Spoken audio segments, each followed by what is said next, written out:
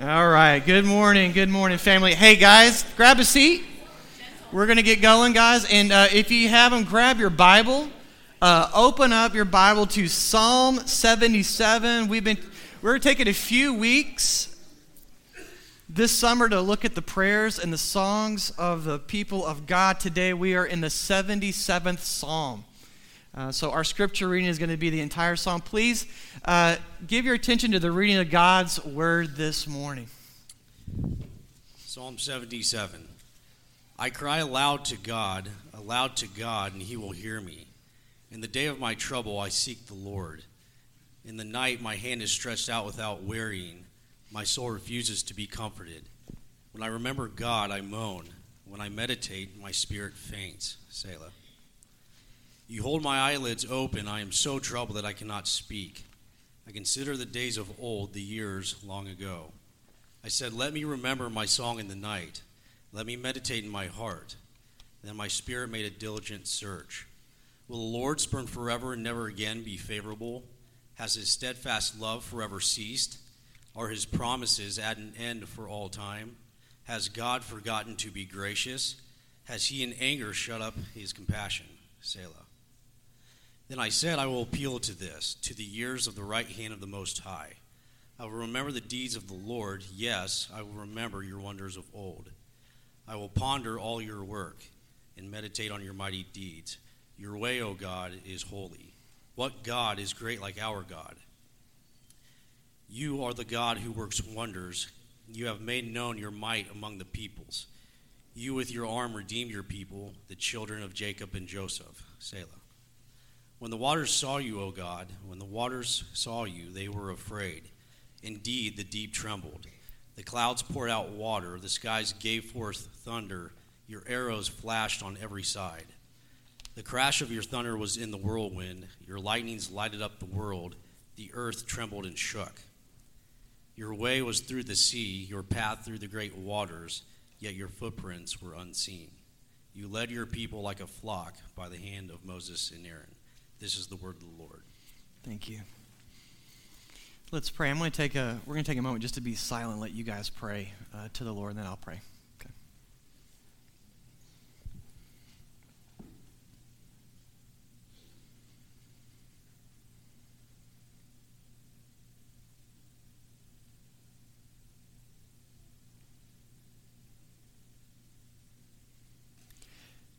Father God, we have gathered here to worship you, to lift up your name.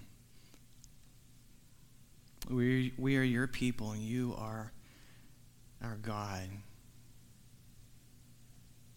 So we need to hear from you today. We've been living all week in our jobs, with our families, with our parents, with our kids, and we've forgotten who we are. We've forgotten who you are because we're forgetful people. We need you to tell us who we are again. We need you to tell us who you are again. We need you to tell us the truth and shape our soul. And that's why we're here today, Lord. I pray, God, that you would work in every heart and every life today, where we haven't gathered just to gather as some kind of social club. We've gathered as your church, as your covenant people. And Lord, I ask that you would do something supernatural today. Lord, and that's exactly what I'm expecting because you are here. Lord, speak through your good and true and life-giving word today. Lord, anoint it with the power of your Holy Spirit, that it would be effective. We long for you, Lord, and we look forward to what you have for us today. In Jesus' name we pray, amen. Amen. Andy Crouch is an artist, a thinker, an author, culture maker, and a minister of the gospel. And he has a very simple definition of technology, specifically digital technology, and I think that it's spot on. Here's his definition of technology. Easy everywhere. Easy everywhere. Our very humanity has been shaped by our technology. We have been shaped so profoundly by easy everywhere that we don't even know we've been shaped by it.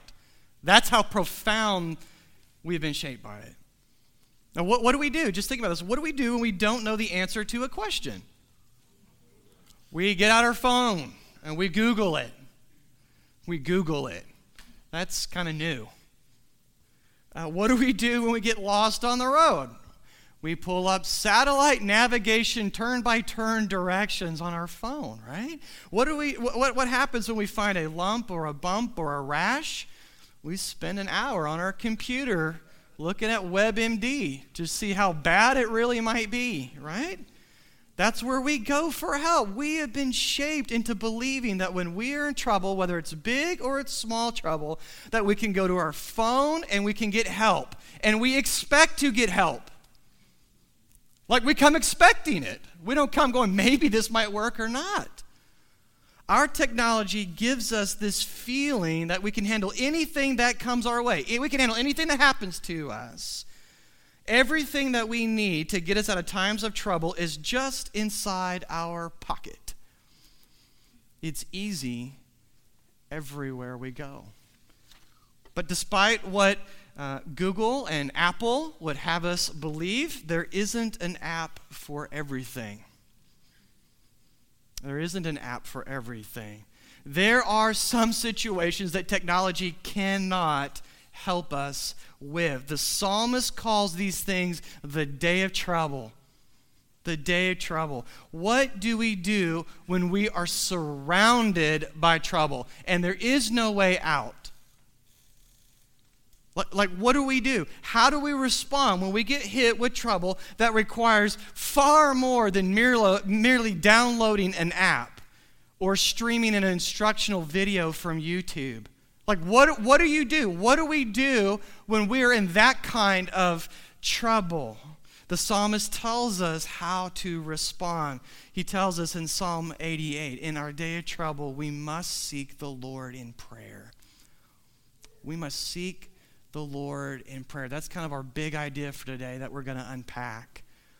Because prayer is something, honestly, that doesn't come natural to us. It is a supernatural activity to pray because we are talking to God. And just like when we are a child, we have to be taught how to speak, we also need God to teach us how to speak, how to pray. And part of the purpose of the Psalms is to instruct us in how we should pray. The Psalms are going to teach us, like, how do you seek the Lord? Thank you for telling me I should seek the Lord. Now, how do I go about doing that? Well, that's what we're talking about today. How do we seek the Lord in prayer? Well, the first thing we notice in the text that was read this morning is that we cry aloud in prayer. We cry aloud in prayer. Verse 1, and then we'll drop down to verse 4. I cry aloud to God. Aloud to God, and he will hear me. Verse 4, you hold my eyelids open. I am so troubled that I cannot speak. This is another psalm of Asaph. He begins his prayer to God by crying aloud to God. Isn't that interesting? Asaph's in trouble. He didn't get his instant fix. He didn't get his instant help from God. We don't know exactly what the trouble was that was bothering him. What we know is that it is distressing him greatly. In fact, he says in verse 4, he is so troubled that he can't even sleep at night. You ever been there? You ever lost sleep over trouble? I have. Here's some things that I just want to pull out of the scripture. I want you to notice about his prayer. His prayer is not internal. His prayer is externalized. In other words, it has been verbalized. Asaph says that he cries aloud to God. By repeating this phrase, he is emphasizing this point that he wants to make. Prayer is something that we do with our mouths, not just with our minds. And here's something interesting also. Prayer is not verbalized with mere words. It's not limited just to words. In verse 4, he goes on to say that he is so troubled that he cannot speak. These are wordless prayers. They're moans. It's a prayer. These are prayers that are prayed through warm tears streaming down his face. You ever prayed those kinds of prayers, family? These are prayers, in other words, they have emotion to them. They have volume to them. Whatever the trouble is, it's gotten to the point where he doesn't have the energy to be dignified in his prayer meeting anymore. He can't do that anymore. He doesn't want to. He is letting what he's feeling on the inside get on the outside of him through prayer. In our times of trouble, God wants us to seek him by crying aloud in prayer. These are the prayers that God hears. These are the prayers that God sees. You can count on it. One of the tragedies of the modern church worship gatherings is that we have almost no songs of lament. We have written almost no songs of lament for the people of God to sing in the last 200 years. The only exception to that would be the traditional black church. They have written plenty because of the stuff that they've had to go through. But by and large, we have not written in the last 200 years songs that are sad for the people of God to sing. Clinton McCann, a professor of the Old Testament, makes this stunning observation about the Psalms. I want you to listen to this. He says, quote, "The hymns or the songs of praise are outnumbered by prayers, more specifically by prayers of lament or complaint. Most people are surprised to learn this fact because the church in recent years has done a remarkably thorough job of ignoring the Psalms of lament," close quote. And so in this soundtrack series, we're not going to ignore them. We're going to be talking about a few of them. This is one of them. He goes on to say that not teaching people how to lament or ignoring the place of crying out in worship has a costly psychological and sociological effect on the people of God in the long term. I think that he's right on there. I think the reason that we resist crying aloud, I think that the reason that we resist praying with any emotion is that our culture has taught us that showing emotion is a sign of weakness, especially for men. And we've gobbled that up. And we need to push back on that culture. We need to critique that a little bit. The Psalms are critiquing that. Our culture tells us that if you're crying, that is a sign that you have weakness. The Bible right here and throughout the Scripture says, no, it's a sign of humanness. Very interesting. See, here's what happens if we become a church, Crossway, if we become a church that does not make room to pray with emotion, we don't make room to sing the sad songs too. Here's what happens. Christians only gather to worship when they're feeling strong and life's going well. And that's the only time they'll come to worship with the people of God. Here's what happens. They stay home when they're sick, they're tired, they're worn out, they're sinning, they're depressed, they're angry, they're sad, or doubting God. And that's the short list. And that makes up a lot of our life, does it not? They'll just stay home. And why? Because we have told them that there is only room for praise here. Guys, this matters. I want you to just think for a second. Just think with me. What kind of effect do you think that kind of church culture has on a believer's life after 5 years of that, 6 years of that, 7 years of that, 8 years of that? What kind of effect do you think that would have on the life of a believer? It leads people to believe that our faith can't handle real life. That the Christian faith can't handle us being a human.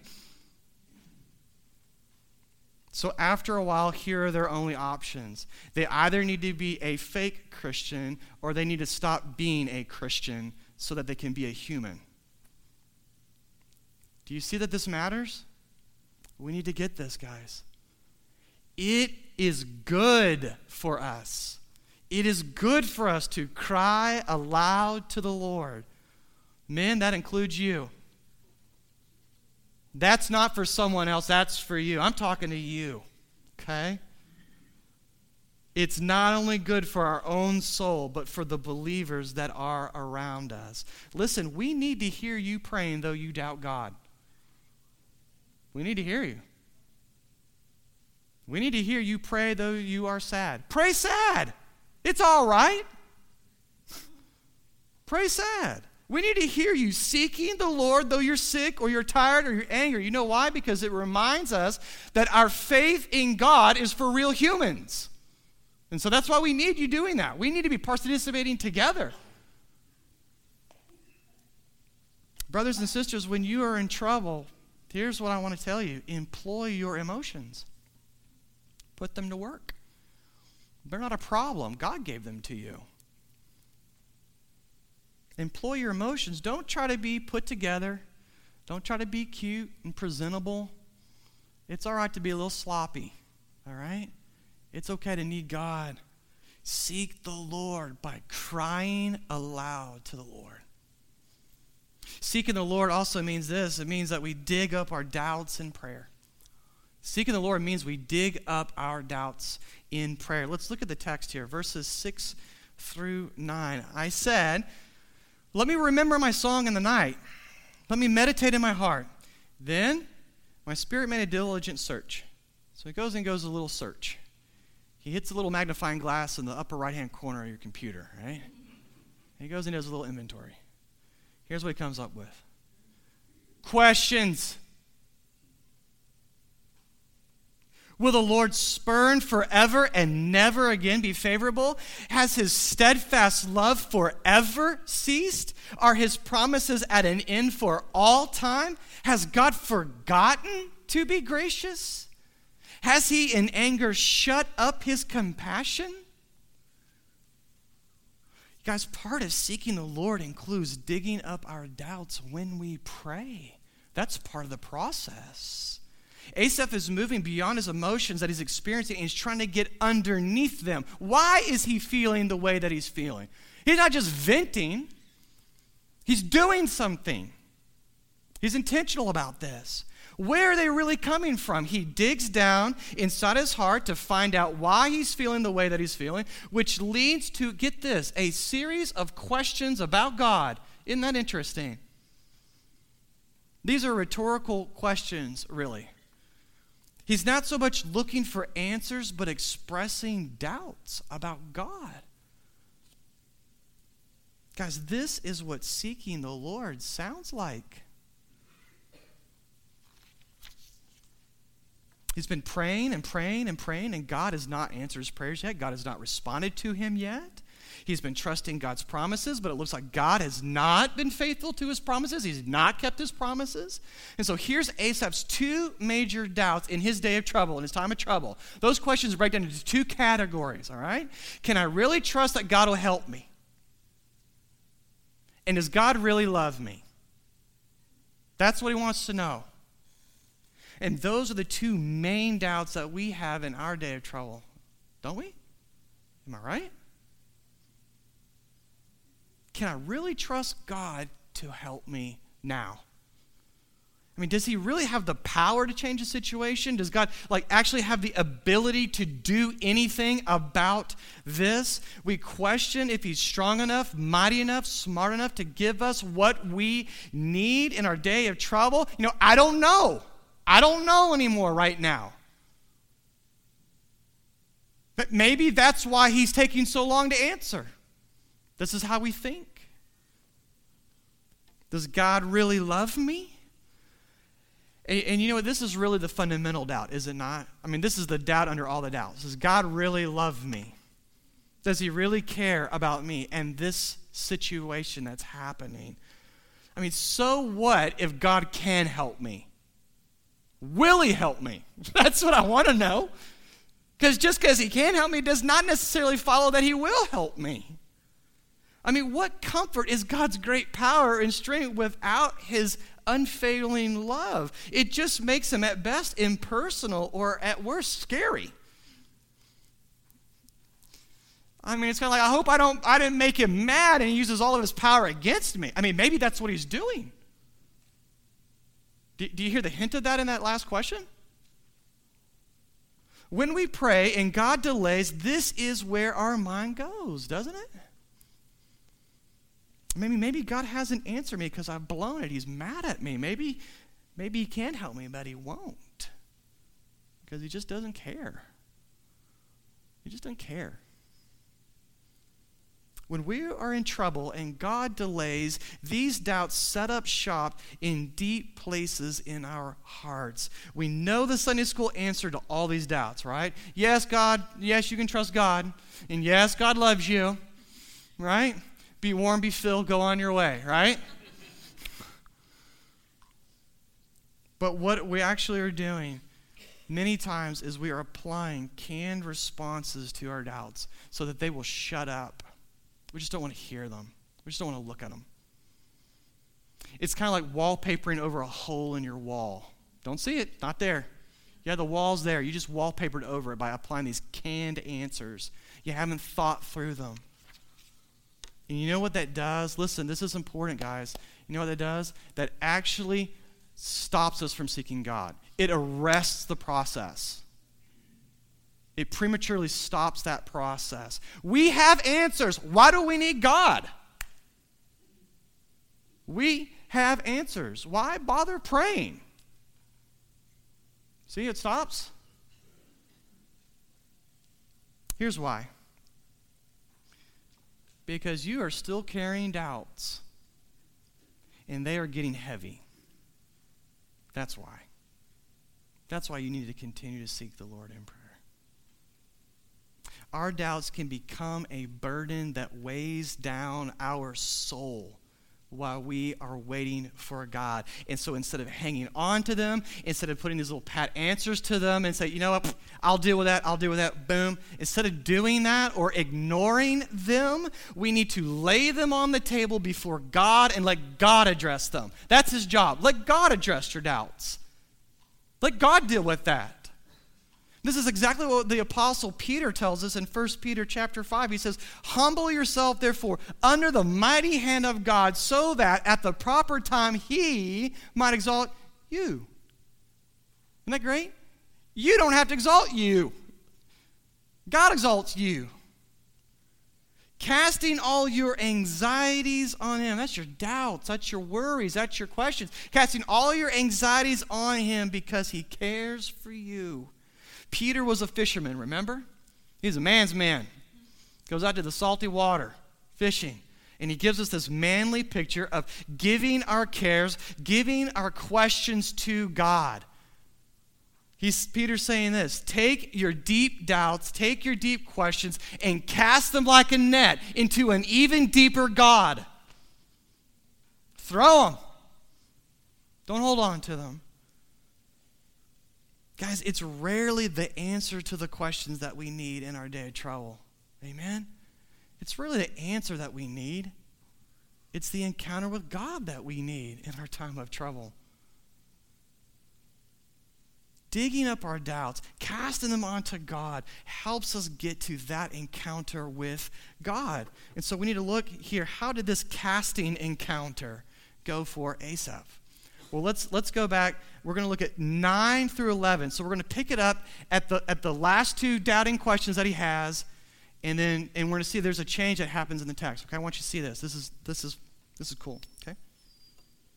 So has God forgotten to be gracious? Has in his anger shut up his compassions? Selah. Then I said, I will appeal to this, to the years of the right hand of the Most High. Verse 11, I will remember the deeds of the Lord. Yes, I will remember your wonders of old. Do you see what just happened there? And see, verse 10 is really difficult to translate. So you grab a different version of the Bible, you're going to get a different translation of that verse. It's really difficult. But regardless of how you translate it, it is the transition point in the psalm. He has this battery of 5 really big questions, and they're right in the center of the psalm. He's emphasizing that. And then right at verse 10, there's this transition point. Whatever happens, something radical has happened to Asaph. Between verses 9 and verse 11. He's talking about God, and in verse 11 he starts talking to God. So I want to know, something happened there. His perspective changes right there. And what I think happens is that he encountered God in some small way after he laid out his doubts before God. His questions got him to that encounter with God. He dug up his doubts, and afterwards his burden lifted a bit. can start thinking clearly. Isn't that amazing? What are you having a hard time believing about God right now, brothers and sisters? This is how I started an elder meeting about a month or so ago. I came and asked all the elders, I said, what are you having a hard time believing about God today, this week? And we went around and we did it, and then we talked and prayed. It was awesome. So I want to ask that to you. What are you having a hard time believing about God right now? Be honest. What is that? I want you to encourage you not to ignore them and not to try to silence them. Take the doubts that are weighing down your heart and put them before the Lord in words. Put them before the Lord in prayer, maybe in tears. Thirdly, seeking the Lord in our day of trouble means that we remember the Lord's salvation in our prayers. This is great, guys. Look at verses 19 and 20. He says, your way was through the Red Sea, or through the sea, your path through the great waters, yet your footprints were unseen.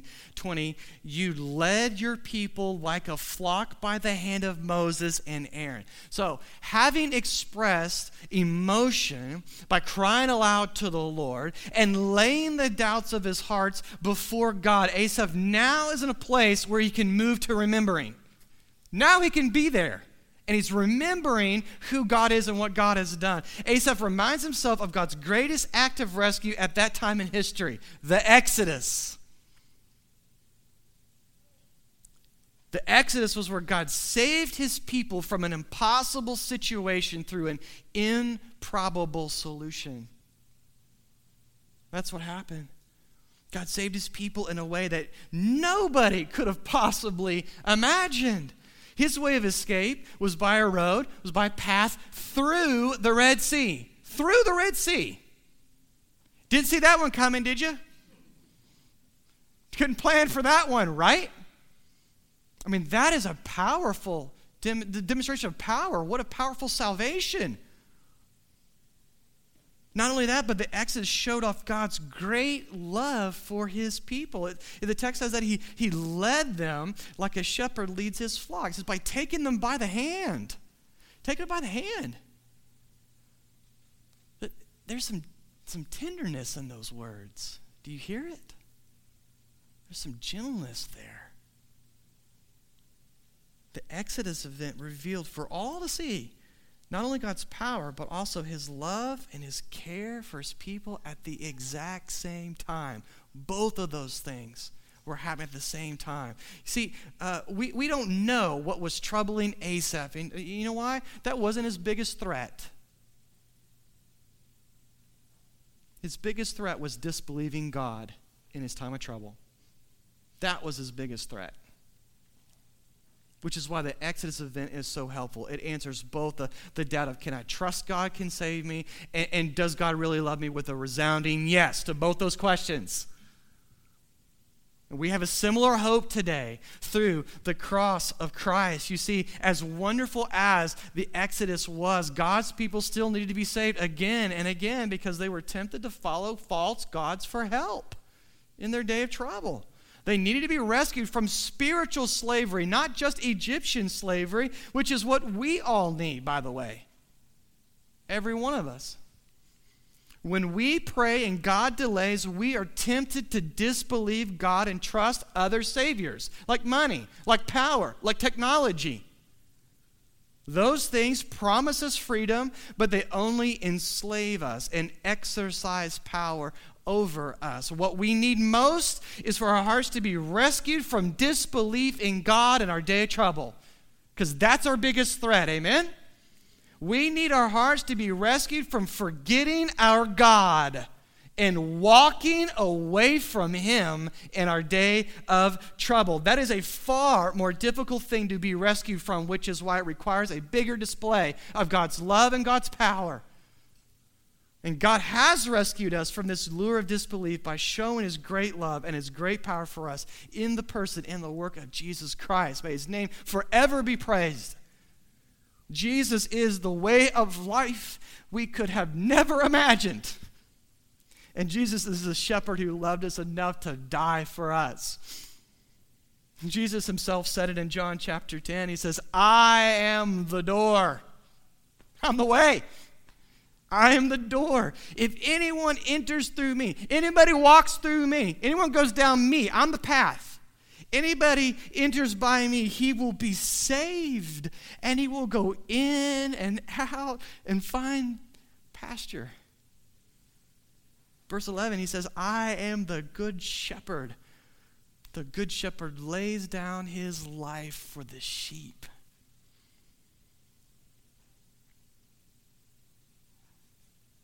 When you are in your day of trouble, and you may be there today, when you've been praying and God has been delaying, how do you know that you can trust him? Like, how do you know that? I know you know that, but how do you know that you can trust him? In other words, how do you know that he is a door and not a dead end? How? How do you know? How do you know that he truly loves you? The answer is the same for both questions, brothers and sisters. Look at the cross of Christ. The cross is the proof. It is the visible historical evidence that God has the power to rescue us and that God deeply loves us. At the same time, we must remind ourselves of that great act of salvation that God has performed for us, for our benefit through his son. We need to sing about it again, speak about it again, read about it again, talk with other believers again about it while you're at lunch. You need to do this. Whatever it takes to remind yourself about it. Here is our true comfort. Regardless of what happens to us in the present moment, regardless of how that answer comes out, our Lord has already rescued us from our greatest threat by showing us how much he really loves us in his son, Jesus Christ. He's a good God, is he not? I love you. I want to pray for you, okay?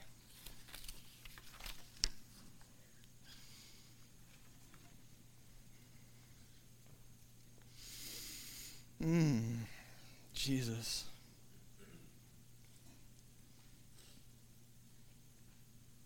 Teach us how to pray. Teach us how to worship.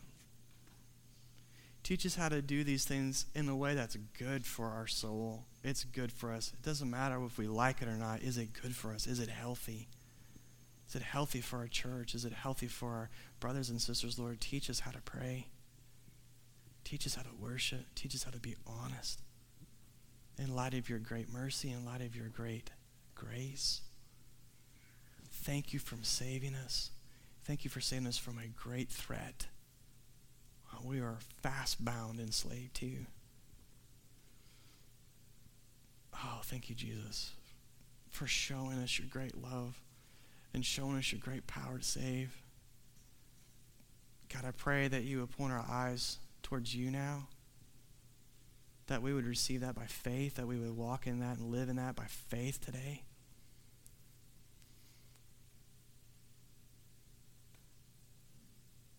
You're so good, Jesus. You're so good to us. We love you. Would you please shape us and change our lives? In your name we pray. Amen.